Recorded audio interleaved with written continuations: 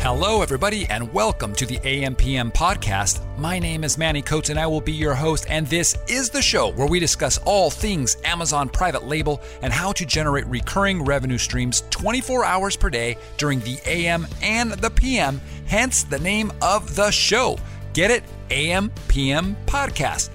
My buddy makes the world's strongest coffee. It's called Banned Coffee. It's actually really tasty, and it's on Amazon. And so this morning, I drank my normal 24-ounce coffee, but this time it was with Banned Coffee. And let me tell you, while I was bouncing off the walls with an insane caffeine high, I was making money. How cool is that? Pretty cool, I think. Manny Coates here, and I'm here with my good friend, Kevin King. Kevin, how you doing, buddy? I'm good, man. How are you doing, Manny? I am tired, but excited. It's been a long day. It's Friday. It's the end of the week, and I know we've been hustling over here. I know you have too. You've got a lot of things going on. Oh, yeah. Yeah. Oh, yeah. Money never sleeps, Manny. Friday's just another day in the world of making money. Money never sleeps. I know. I've heard that so many times from you. So I need to sleep, though. Manny needs to sleep. So, hey, so today I want to talk to you about a few things. For those of you guys that don't know who Kevin King is, he's a big deal in this industry, actually. I met Kevin, I guess, almost a couple of years ago. He was talking about, I saw him on a group. He was posting something about Spanish keywords, and I reached out to him to ask him a few questions about it because it seemed kind of weird, implemented it, and then suddenly my sales skyrocketed for that particular listing. I'm like, wow, this guy knows what he's talking about. Had him come on. We did a podcast, which became one of the most popular, if not the most popular podcast we'd ever done. People wanted part 2. We did that. And then Kevin's gone on to speak at events. He's the lead mentor over at our Illuminati Mastermind live conferences. He comes on the monthly training. He's got a brand new, super awesome beginner's course. It takes you from beginner to, I would say, probably an intermediate level. Maybe even you even got some advanced tactics in there. That's called Freedom Ticket. And we're going to talk a little bit about all of these things, but I kind of want to go back almost to the beginning where all of this started, because we have, it's been a while now. We have a lot of new users that have come in that are just starting out. So I think we should go back to the roots and just talk about the basics and how to get started, what to do, what you look for, how you get products, that kind of stuff. So if you got some time, that's what I like to do. What do you think? I'm ready, Manny. We can do it. All right, cool. So your latest thing that you've done was Freedom Ticket, right? And that's at freedomticket.com. That's something that we partnered on. It's really, really cool. It's good training. You want to say just a little bit about that? Sure. Yeah. I mean, I really didn't want to do the Freedom Ticket. We're doing the Illuminati, and you and I are so busy running our own businesses, doing the more advanced training. But, there's so many courses out there. There's so many YouTube videos, Udemy courses. Every Tom, Dick, and Harry has a course on how to sell on Amazon.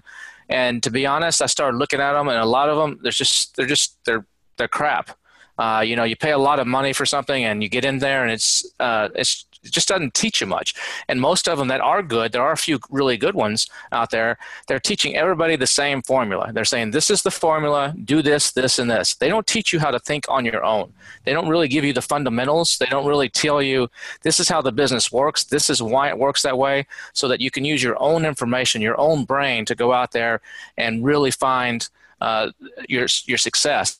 And what happens is everybody's doing the same thing. They're saying, fits in a shoebox, weighs less than a pound, has this BSR, has this many sales, has this. And it's like a magic button that you're supposed to push. And frankly, it works for a few people, but for most of them, it doesn't. So with the Freedom Ticket, I developed it's like 21 hours of training, like 60 modules, a lot of over-the-shoulder stuff. And I start from the very beginning. It's not just like, here's what to do, and next week you're going to retire. It's like, this is how the business works, from the incorporation to the trademarking to the launching a product to the PPC. It's a very thorough course. And the feedback we've gotten, we just had the first group of about 150 students go through it, and the feedback has been overwhelming.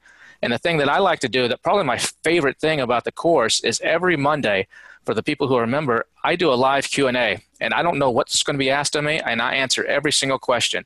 So you have direct access to me every single Monday for about an hour as a live Q&A. And I think a lot of people are saying that's their best benefit is because in business, if you listen to the guy that wrote Rich Dad, Poor Dad, or some of the big business leaders, they say you need a mentor, not an advisor. An advisor is someone who may have gone to school or may have studied it and has given you advice, but they've never actually done it. You need a mentor, and we all need good mentors in this business, someone that's actually doing it. And frankly, a lot of the people that are teaching these courses, they aren't doing it. Or they might have done it and launched one product, and then they're like, you know what, I'm not making too much money here. I can make more money selling a course. And they're doing the course, and they don't really know the business side of it, and they don't really know. And so that's what I'm trying to do, is trying to be a mentor to these people and really help them. Because, Amazon just put out a stat last year. I just saw this actually today. Something like 700,000 new Amazon seller accounts were established in the United States. Just Amazon.com. Forget Europe and other Amazon marketplaces. Just in the U.S., 700,000 new accounts were established last year on Amazon as third-party sellers, like what we do, the FBA sellers. And then they analyzed how many of those were still selling after 1 year. It's 13,000. And they determined that sales are based on they had one seller feedback. They had to have at least one seller feedback, and they consider them continuing to sell. So that shows you the 700,000 new accounts. Some of those are probably Chinese guys doing all kinds of crazy stuff, or Indonesian people doing stuff for the bots or whatever, but only 13,000. So a lot of people are out there like this market is saying, Amazon is done. There's no opportunity, should have been in 3 years ago. It's too saturated. There's nothing further from the truth. If you look at that, you can look at the people that take these courses. You can look on the left and the right. And, those two people aren't going to be there in a year. So it weeds itself out. And what I'm trying to do is, and one of the reasons is because most of these courses and most of the training that's out there is not really teaching you what you need to know. They're trying to teach you a magic bullet, and the people bite because they're like, I want to get rich. I want to quit my job now. And look at this guy. And they're not really teaching you how to do a fundamental business, how to really make this into a real business. And that's what I'm trying to do. And I enjoy helping people. And I like to shoot it straight. I've had my failures and my successes, and I don't sugarcoat it. And I think a lot of people like that. Absolutely. And I know that when we partnered up on this, one of the things that I wanted was to make sure that there was no risk for anybody. I know that you were going to just blow their minds on all the training, all the tactics, strategies. But I said, you know what, if somebody, for some reason, it's just not for them, they just don't gel well with the way you're presenting something. I said, you know what, there's a money back guarantee. Give it a shot. We're pretty confident that everybody that takes it is going to love it. It's going to take you to the next level. And as you mentioned, they've got you as a mentor. They've got you coming on where they can actually ask you questions live, right? And you can answer their questions and actually help them out, which is crazy. I wish I had that when I started this a couple of years ago. And to go back to your point, where people might say, oh, it's dead, it's too crowded. It's not, guys. I doubled my numbers from the previous year to the last year, and I'm doing this certainly not full time at this point, right? Because I'm running Helium 10 and the podcast and the Facebook group and all kinds of different stuff, and I was still able to double it. So if you know the tools and the strategies, and you've got a mentor that can actually help you with this, and teach you the fundamentals, like he says, the basics, what you really need to know, and not just what everybody is regurgitating, what everybody is saying, you need to do, then you can go pretty far. And you're right, Kevin, because a lot of times, a lot of things you see in these courses don't even make sense anymore. Like they're saying something like, that was like 2 years ago, 3 years ago. That's going to put you at a disadvantage now. And there's a lot of YouTube. I mean, you can get some good knowledge out there. I mean, listening to podcasts like the AMPM podcast or some other really good ones, that's a great way to get some good knowledge and to get your head around the terminology and to learn some stuff. And then there's a lot of YouTube, Facebook groups, but there's a lot of misinformation in these Facebook groups. There's a lot of so-called experts that'll post stuff or post an answer and it becomes the gospel, and there's nothing further from the truth. I mean, I get disillusioned with some of these Facebook groups sometimes. There's so much misinformation. Yeah. What really works and what doesn't work. The other thing also to keep in mind, guys, if you're looking at courses, you've got to you keep your eyes open. Okay. Most courses out there have affiliate programs. So if you're reading a review, you got to step back and ask yourself, is this somebody that's, shilling this? Are they promoting this to make $1 off of you? And if so, is this really an honest review? So I recommend, do your own research, go out there. Maybe if these guys have money back guarantees, check them out. And if you don't like it, get your money back. Same thing with Freedom Ticket. Check it out, see if it's for you. And if not, there's a money back guarantee. One of the things that, like Kevin said, though, is you're going to have access to him through the Q&As, and that's done on a regular basis. So, I have not actually partnered with too many people on things. Kevin's one of the few people that has the integrity that I like, that actually knows what he's talking about. He's not just selling courses. He's actually out there, getting rolling up his sleeves and doing this. And the guy, I mean, there's a reason why he's he's part of the Illuminati Mastermind and instructing. What is it, Kevin? That I think the collective now is over $300 million in terms of the group, in terms of sales. Yeah. Yeah, it's more than $300 million the people we have in there. And we just got a fresh group of people in there. So we're going to have to update that figure. Yeah. And who knows? It might have gone higher. We got to add your extra 1.5 that you did this year into that. Because, you're my best student. Oh, come on, man. Yeah. Hey, 1.6 something. Anyways, guys, so let's if you guys, by the way, if you're interested, that's over at freedomticket.com. We just wanted to present that to you. It's really, really cool, really high value. For the price. It's an incredible investment. Again, you're going to get Kevin, not just the training. So it's like 1 in a million out there. It's really cool. It gets my full endorsement, and I highly, highly, highly recommend it if you're just starting out to do that, because you're going to skip all the pains and the things that people, I guess, stumble over or stumble. You know what's interesting, Manny? I mean, the course was made for beginners because it takes you from A to Z on the whole business side and everything.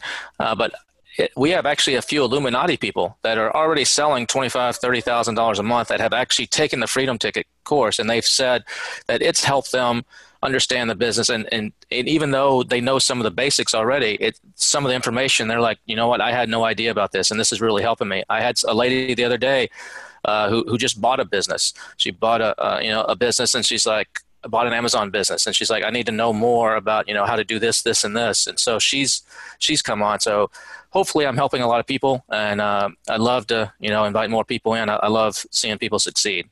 Cool. Awesome. Well, let's go to the very beginning. Somebody wants to get involved, and let's just say they've got some money together. They want to source a product. Should they go to China, first of all? That depends on what you're selling. I mean, China is where most people go, but I mean, there's a lot of advantages to selling stuff that's sourced out of the United States. Sometimes made in the USA can actually get you a lot of extra sales. If you're selling, pet products or consumables or something like that, you're probably going to want to stick more to the US. If you're selling things made of plastic or toys or some of the beauty mirrors or things like that, you might want to go to China because the costs are significantly lower. But you got to weigh the differences. Sometimes the price in China might be lower, but by the time you factor in customs duties and shipping it over and all that kind of stuff, it might not be much lower than doing it in the United States. And the time frame to get it out of China is significantly longer in most cases than doing it out of the United States. And there's people that can source. I mean, those are the two big ones. There's a lot of textiles and stuff coming out of India and Pakistan, and but China. I mean, the advantage to China is they're set up for this. This is what their whole economy almost runs on, is they're the world's factory, and so all the stuff is in place. From the shipping agents to everything, it's like a well-greased machine. Versus going to some other places, it's a little more trouble. But sometimes you can find, good stuff. There's an herb in Colombia. There's an ingredient in Colombia. It's only found like in the Amazon of Colombia. That's kind of like the argan oil of Morocco became really hot a few years ago. And there's a new oil coming out of Colombia that's kind of like an argan oil. It can only be gotten out of the Amazon, and it's used in beauty products and does wonders for the skin and stuff. So sometimes you got to look outside the box, and you can find stuff too. But the key on selling on Amazon that a lot of people overlook is you don't want to reinvent the wheel. Amazon, the key to making money on Amazon is not, hey, I've got a brilliant idea, let's invent this and sell it. It's actually seeing what is selling already on Amazon and satisfying that demand, or seeing what's already selling and has a problem, and looking through the reviews and seeing what people are complaining about, and fixing that problem, and then inserting yourself into that sales stream is the key to Amazon. It's all about, Amazon's a very numbers business. If you're not good at numbers and analyzing data, get someone on your team that is, because that's where the money's made. If you're good at looking, it's strictly numbers. It's not an emotional, this is a cool product, my product is better. It's all about the numbers, and that's where the money's made on Amazon. Would you consider let's say you're researching a product, a specific product, and almost all of the products have 3 stars, 3.5 stars, are pretty low. Would you consider jumping into that market and reading the reviews, finding out what the issues are, building something that doesn't have those issues, and then coming in and being one of those 4-star, 5-star products? Or would you be like, man, every product has 3 stars, 3.5, I'm going to stay away because it's probably one of those things that just no matter what is unfixable? No, that's not necessarily unfixable. It depends. I mean, but yeah, no, if most of the stuff has 3.5 stars and I think I can fix whatever people are complaining about, sure, I would go into that market if I thought I could do it.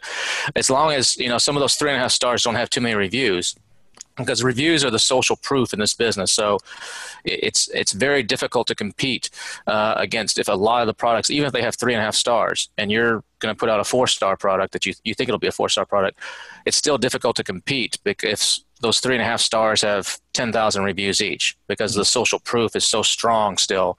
And that's a major factor. And that's a disadvantage to people who are entering the Amazon market right now, is that there's some products that have been selling for 2, 3, 4 years, and they have a very strong foothold.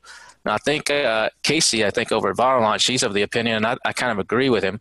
He thinks that Amazon's probably going to make a change in the next year or two or soon, where kind of like what PayPal did when PayPal first started and eBay first started.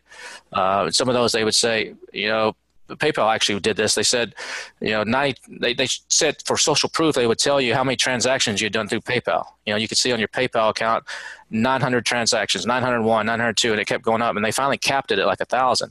So I think that Amazon's probably going to do something similar, because they need it. They need to freshen up the marketplace, and they may put a cap that reviews don't go above 1,000. Once you hit 1,000 reviews, it just stops. You're at 1,000, no matter if you have 10,000 or 20,000, because Amazon doesn't care. Amazon wants to give the customer the best experience. And so if some of these products that have so many reviews, that have such an advantage, they may not be the best product. So it makes it hard for someone that has a new product, like you're saying here, I have the 4-star product and all these others are 3.5. It makes it hard for me to give the customer a better experience because my product, even though it's better and I fixed the problem, I just can't compete because these guys have so many reviews. And Amazon's all about the customer. And so they're probably going to make a change. Casey is the one that said this first, and I agree with it. I think that's going to be a change. And I think another big change that's coming is I think you're going to lose the ability to do email the customers. I think that's coming pretty soon as well. All the feedback services, the feedback mail services are going to be a dinosaur. Awesome. So you heard it from the Oracle right here. They're going to be losing the ability to follow up through email, and probably all the big sellers are going to say 1,000 plus, and 23,000 reviews. It'll say also 1,000 plus. Oracle. I think something like this. I mean, it may be a little bit different than that, but yeah. I think they have to do something because there's an imbalance in the marketplace, and Amazon's slow to move. So that this might be 3 years from now, but something is going to happen. It almost has to. Right. Okay. So if somebody is ordering a product, they're manufacturing it now in China. Let's just say they're going to China. One of the biggest mistakes I see people posting about in our Facebook group and the FBA High Rollers group on Facebook is that they're like, oh, I got my product in and it's not like the samples, the packaging was messed up, or they did this or they did that. And I'm realizing people aren't using inspection companies. They're not understanding, or they're thinking I've got to inspect it when it gets here and it's too expensive to ship back. I saw somebody say that. I go, I can't send it all back to my factory because it's going to cost way too much money. They're missing the whole idea of how to do inspections, right? So can you tell us a little bit about how you do this, your process, and then maybe throw out a name or two that you think you would recommend that are good? Yeah, sure. So the way it works, if you're new to this business, typically most Chinese factories, if you're going to want a 30% deposit, some might want a 40%. I've never paid more than 40. I have one company that I pay 40, the rest are 30. So you can pay them that 30% deposit. You're going to create a pro forma invoice, or some people like to do a big long contract. I don't think that's necessary, until you get really big and you're doing serious numbers. But in the beginning, a pro forma invoice, and on that invoice, you're going to specify several parameters. And one of those is you're going to say is an inspection by independent third-party company is going to be made. And if this inspection fails, and you'll actually say the standards in there, if more than 10 pieces have a serious problem, if more than 25 pieces, whatever your number is, 25 pieces have a minor problem, then the inspection fails. And if the inspection fails, you have to fix the problems in the entire order, and you have to go back and you, the factory, pay for the new inspection using my company. That's what I make my companies do. So I tell them up front, this will be inspected not by someone on your floor, not by your sales agent, but by an independent company. So that tells them, hey, we better not screw around here. We better, make sure this is good. And then my company, once they call me and they say, hey, Kevin, we got your crap ready. I'll be like, okay. My company I use is Top Win Inspection, TOPWIN. There's tons of them out there. I pay about $200. There's some that are cheaper, but I feel that some of the cheaper ones cut corners or they're taking bribes. So Top Win is a good one. They have offices in all the major manufacturing areas in China.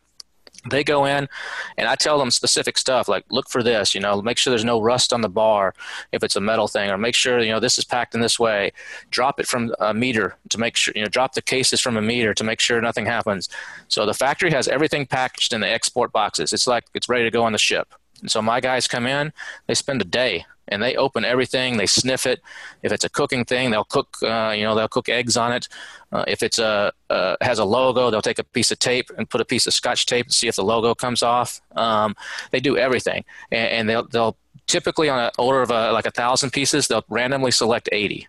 Typically, about 80 or so will get randomly selected out of different boxes. And then whatever they find, the factory has to fix. And they send me about a 30-page report with photos of everything, photos of what the office looks like, photos of what the factory floor looks like, photos of what the boxes look like, all the pieces. They'll weigh it. If I have had them where I had on my package, this weighs 2.1 kilos, and it really only weighed 2.02. So they'll tell me that, or whatever it may be. And then I'll decide with the factory, like if there's enough stuff, if it fails, they have to fix it. And I've gone through that. I do that with every single one of my orders. That way it's not here. It hasn't been shipped here yet. I don't have to deal with it here. It's all dealt with on that side. I haven't paid them the rest of their money. And then I also put in a clause similar to what you do, Manny, that says, hey, any defects I get that are found here from the customers from Amazon, you have to give me replacements on the next order. And they'll agree to that. And so then once it passes all this, I give them the rest of their money and they ship it over. That's awesome. That way I don't have to deal with anything here. And then I usually also tell them, send me some extra pieces. If say it's an exercise device and it's got 6 different pieces, I'll say, as part of the deal, I want 50 extra pieces of everything, just loose parts. And then I'll say, I want 50 extra, if I'm putting in a really nice box, I want 50 extra boxes. You got to throw those in. And that way, once the product gets here, because nothing's ever going to be perfect. Nothing out of China is 100% perfect. Even though you do inspection, you're still going to sometimes have an issue. And so I then whatever gets returned from Amazon, I tell Amazon to ship it back to me. And I go through them. And if there's a piece missing, or maybe someone damaged something when they shipped it back to Amazon or whatever, I have the extra pieces. I can then put them back together and I can sell them as used like new, or I can sell them on eBay or somewhere else. And so I minimize my losses that way. That's great. I want to go back a little bit. You mentioned not only do you get the factory to fix things, but you also have on your purchase order a clause, and something that I do as well. Basically, so that when the product gets here, you're already selling on Amazon.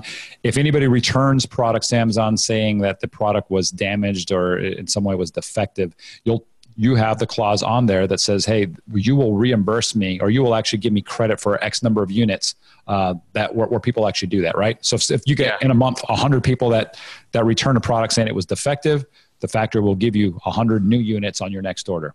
Right. So if my next order is 1,000, they'll make it 1,000 and 1,100 units on my next order is what they'll typically do. Yeah, and I've had to do that several times. And I've even gotten in a fight with one of my factories. I think I mentioned this on a previous podcast. After an inspection, they said, Kevin, there's nothing wrong with the product.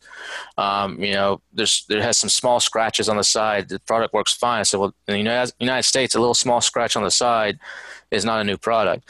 And we went round and round. They threatened me with all kinds of stuff. And in the end, they did what I wanted. They opened every single box and they fixed the problem. So you just have to hold your ground. And I have one vendor right now where I've thrown away the money. I have one vendor where I actually ordered the product, paid them, $4,000 as the 30% deposit. And then the inspection had an issue. They fixed it. It failed again. And then I did some more research on the market, and I'm like, why the hell did I even do this product? I didn't do my homework properly. I said, fuck it, keep it, do whatever you want with it. And they're like, what? But we're not going to give you your money back. I said, I don't care. And keep it.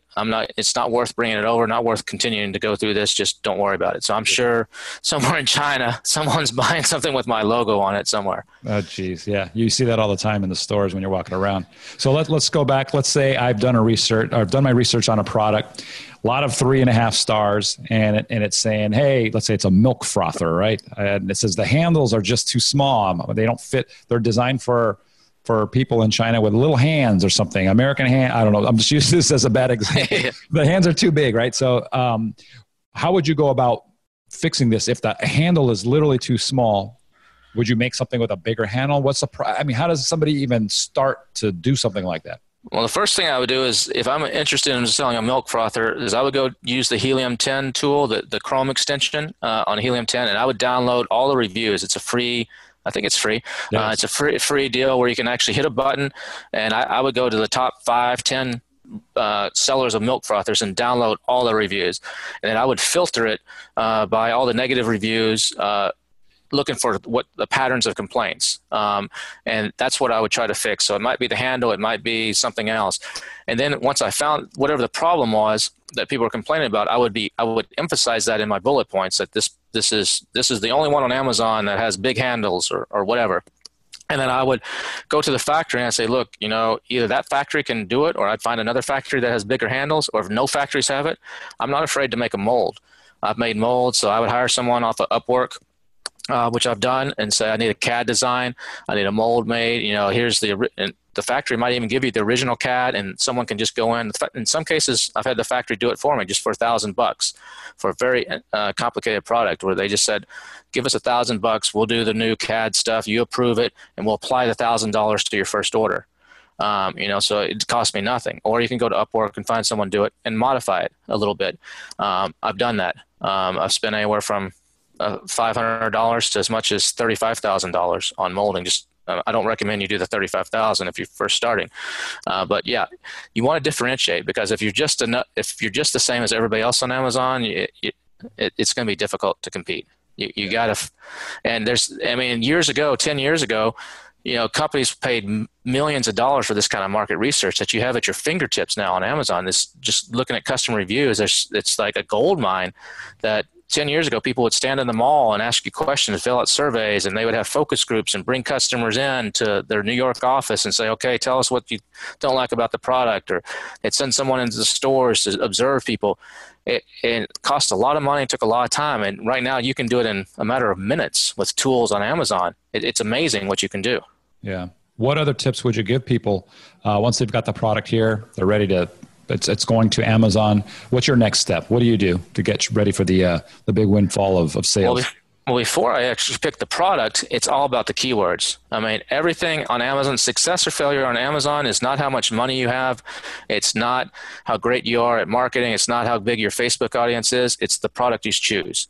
And you can't get hung up. A lot of people will take months and months and months to pick that one magic product. Just get going. If your first product doesn't work, you're going to learn. It's like you're getting an MBA, in Amazon. The second one's going to do well.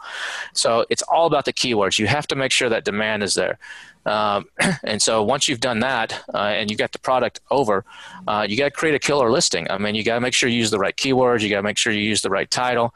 You got to spend a little bit of money on images. So you can hire a photographer. I don't recommend you do it yourself, or there's services out there that will do it for you. And get a really, you want to put, it's kind of like dating, you want to put your best foot forward. On your first date, you're not going to wear your sweatpants and not brush your teeth and hope that they like you. You're gonna brush your teeth and put on some cologne and wear some nice pants or whatever. So it's the same thing with Amazon. People eat with their eyes first. So when they see, they're going to judge you. They don't know who you are. They don't know you from Adam. They never heard of kevinsbrand.com or Kevin Inc. or whatever. They're going to look at the pictures and make a decision. If the price is right, it's what they're looking for, and the pictures look good, you're in. They're like, let's do it. I mean, so, and they make those decisions really fast. People, some people will study your Amazon listing, but most people are making those decisions. It's just like on a dating app. If you've ever used a dating app and you're flipping through yes, no, left for yes, right for no, left for yes, and right for no. It's the same thing on Amazon. They're making those split decisions pretty quickly in most cases. Yeah. So you got your images, your thumbnail being the most important image. It's the first one they're going to see when they do a keyword search. Any tips on that thumbnail? That thumbnail needs to stand out. I mean, something I like to do is whatever I'm doing with that product, I like to show it at a different angle or show it with some sort of prop if you can get away with that. You can actually, if it has a lot of pieces, you can spell something out. I have do that. Yeah, I have a dog treat, and so it's a bag of dog treats, and so I spell the word dog with take the treats, little individual treats, and make a DOG, and then put the package next to it, just so that when people are scrolling through the treats, they're like, oh, what is this one? It makes you stop. I'll always take my picture and I will take Photoshop and I will superimpose it over, I'll take a screenshot of the best sellers and I'll take mine and just kind of stick it in there. And then I'll see, does it make me stop as I'm scrolling down really quick? Do the colors? I mean, colors make a difference. Make sure if you have variations, use the color that pops the most. So there's so many things you can do. You got to get that attention. And anything you can do in that main image to get that attention, you should do. Yeah, and guys, if you want, that's a great idea, right? Sticking your thumbnail, putting it on one of the other thumbnails, just so you can see the search results and see if you look better than everything else there. If you're not sure about colors and variations, we talked about this just recently on a webinar we did. You can use a site called PickFu, and you can actually pay people. I think for as low as $20 to $50, you can go out and they'll actually tell you what's better. The red one or the green one. Which one would they buy? And you can get some really good data with that.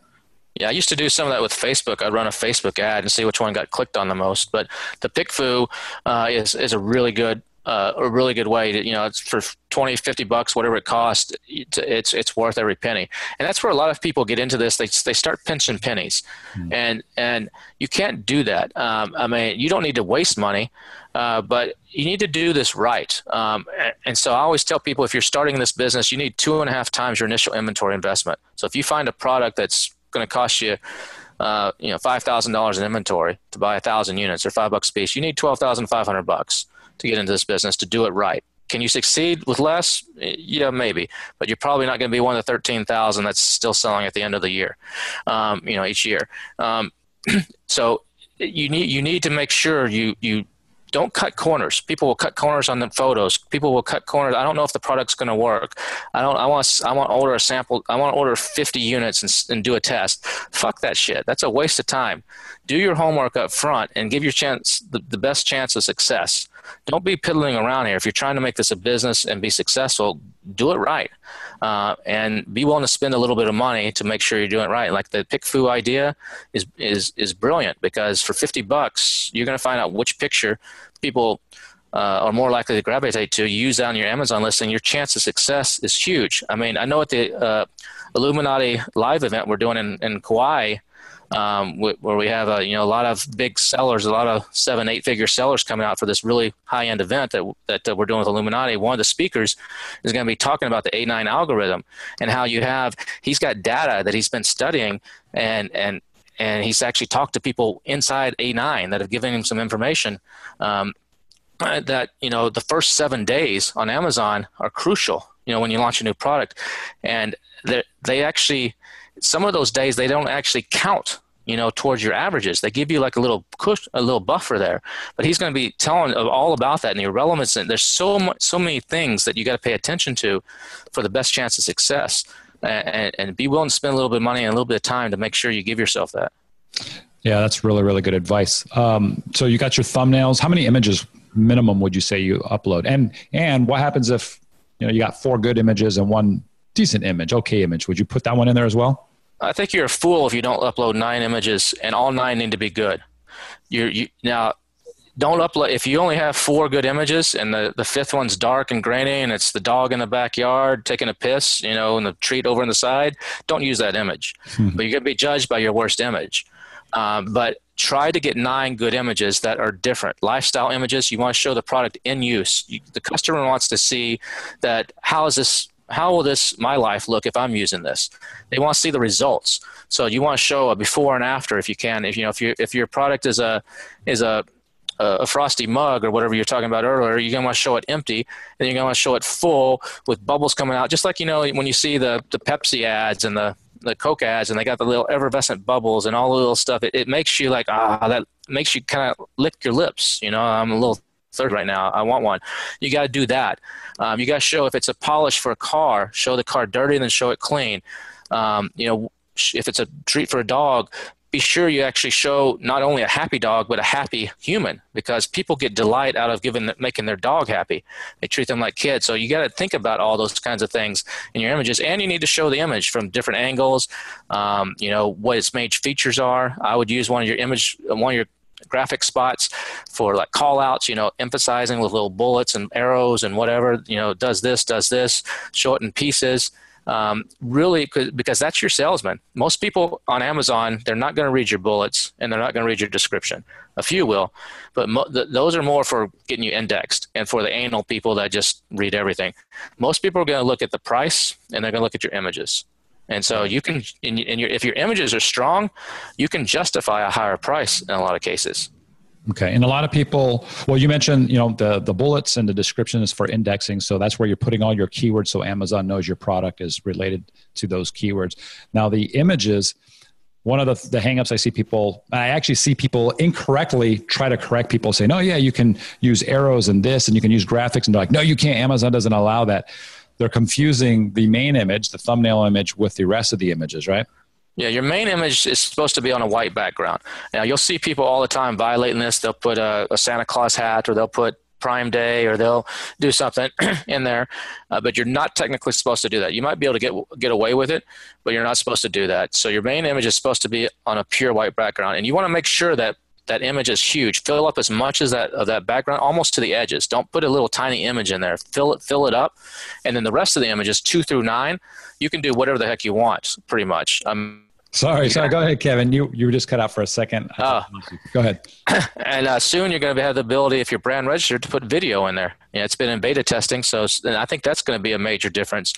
And if you don't have good video now, you're going to want to start thinking about it, because I think that's going to be a major differentiator for a lot of people, by being able to put a video in your image stack. And so, yeah, absolutely. So I want to go back to what you just said about. This is something I see so many people making mistakes on. Guys, your thumbnail image, or your main image, which becomes your thumbnail, right? Your primary image. I see, let's say that you're selling I don't know. I always drink coffee out of one of these things right here, right? So let's say you're drinking, this is your product. You want to make sure that the space between the top of your image and the bottom of your image and your product, that there's not a gap, right? On either, you want to make it as far out to each side as possible, because if you don't, it's still going to show up like that, and you're not going to see it with the white background. It's going to look like your image is much smaller than everybody else's image when you do a search. So, and you've seen this a million times. Go do a search for something. The things that stand out are the really big images, right? Because they're stretching that all the way. They've got like literally 1 pixel on each side. You got to let your graphics guy or whoever's doing your photography to know that, hey, I want my product to go right up to the very edge. And Kevin, you use you actually go beyond the resolution that Amazon asked for, right? Yeah, I do 3,000 by 3,000. Amazon says 1,500 or 1,000 by 1,000, but I do 3,000 by 3,000 just to make sure they're really crisp and clean. And something like in your case of that mug you just showed, I might, instead of putting it up and down, if everybody else on the page is up and down, I might put it at an angle, like this. Yeah, because at an angle. This something is just so I stand out differently. You could bring it a lot closer and still fill in the screen, right? Yeah. Okay, that's a good idea. So just to stand out, because you got to catch the person as they're scrolling. Just think about it, even like in your Facebook feed, you're scrolling, whatever catches your attention is what you stop on. It's the same thing on Amazon. Okay, great. What about advertising? People say sponsored ads. It's so confusing. Do I even need to do this when I launch my product? Absolutely. If you don't do sponsored ads when you launch a product, you're a moron. In my opinion, you're stupid. You're just stupid. You're a penny pinching idiot. Because now you need to, at a minimum, do an automatic campaign. Now, if you don't know what you don't have to do a manual at the beginning, but you got to do an automatic campaign because you need to know for two reasons. One, you need to validate your product to make sure Amazon understands your product, that you're actually showing up for the keywords you should be showing up for, that you're getting clicks for keywords you shouldn't be, that you're in the right category. That's number one. Number two is you need to know what you're converting on, because you do that mug, frosty mug, and you're thinking like, look, you do your keyword research and you see that, okay, frosty mug gets, you're using Cerebro tool, for example, and doing a reverse ASIN and on the competitors, and you see frosty mug gets 20,000 exact searches a month. You're like, I'm gonna go after frosty mug. I can compete. But frosty mug may not be what they're buying your product on. They may be buying it on insulated silver mug or some other keyword. That's what you're getting all your sales on. And that keyword may only have 5,000 exact searches a month, but you're dominating on there. So you need to know that. And there's no way you can know that without running sponsored ads. Amazon doesn't tell you anything about conversions unless you run sponsored ads. So in the beginning, you need to run automatic sponsored ads to validate, number one. And number two is to see what you're converting on. Because what I do is after I run. All right, guys, it looks like we did lose Kevin. He's in a frozen mode there. We're going to continue this on part 2. I'm going to get him back because this is not over yet. This is really cool. So we'll see you in part 2. You've been listening to the AM PM podcast hosted by Manny Coates. For more information, insider tools, and to get the resources mentioned in this episode, visit ampmpodcast.com.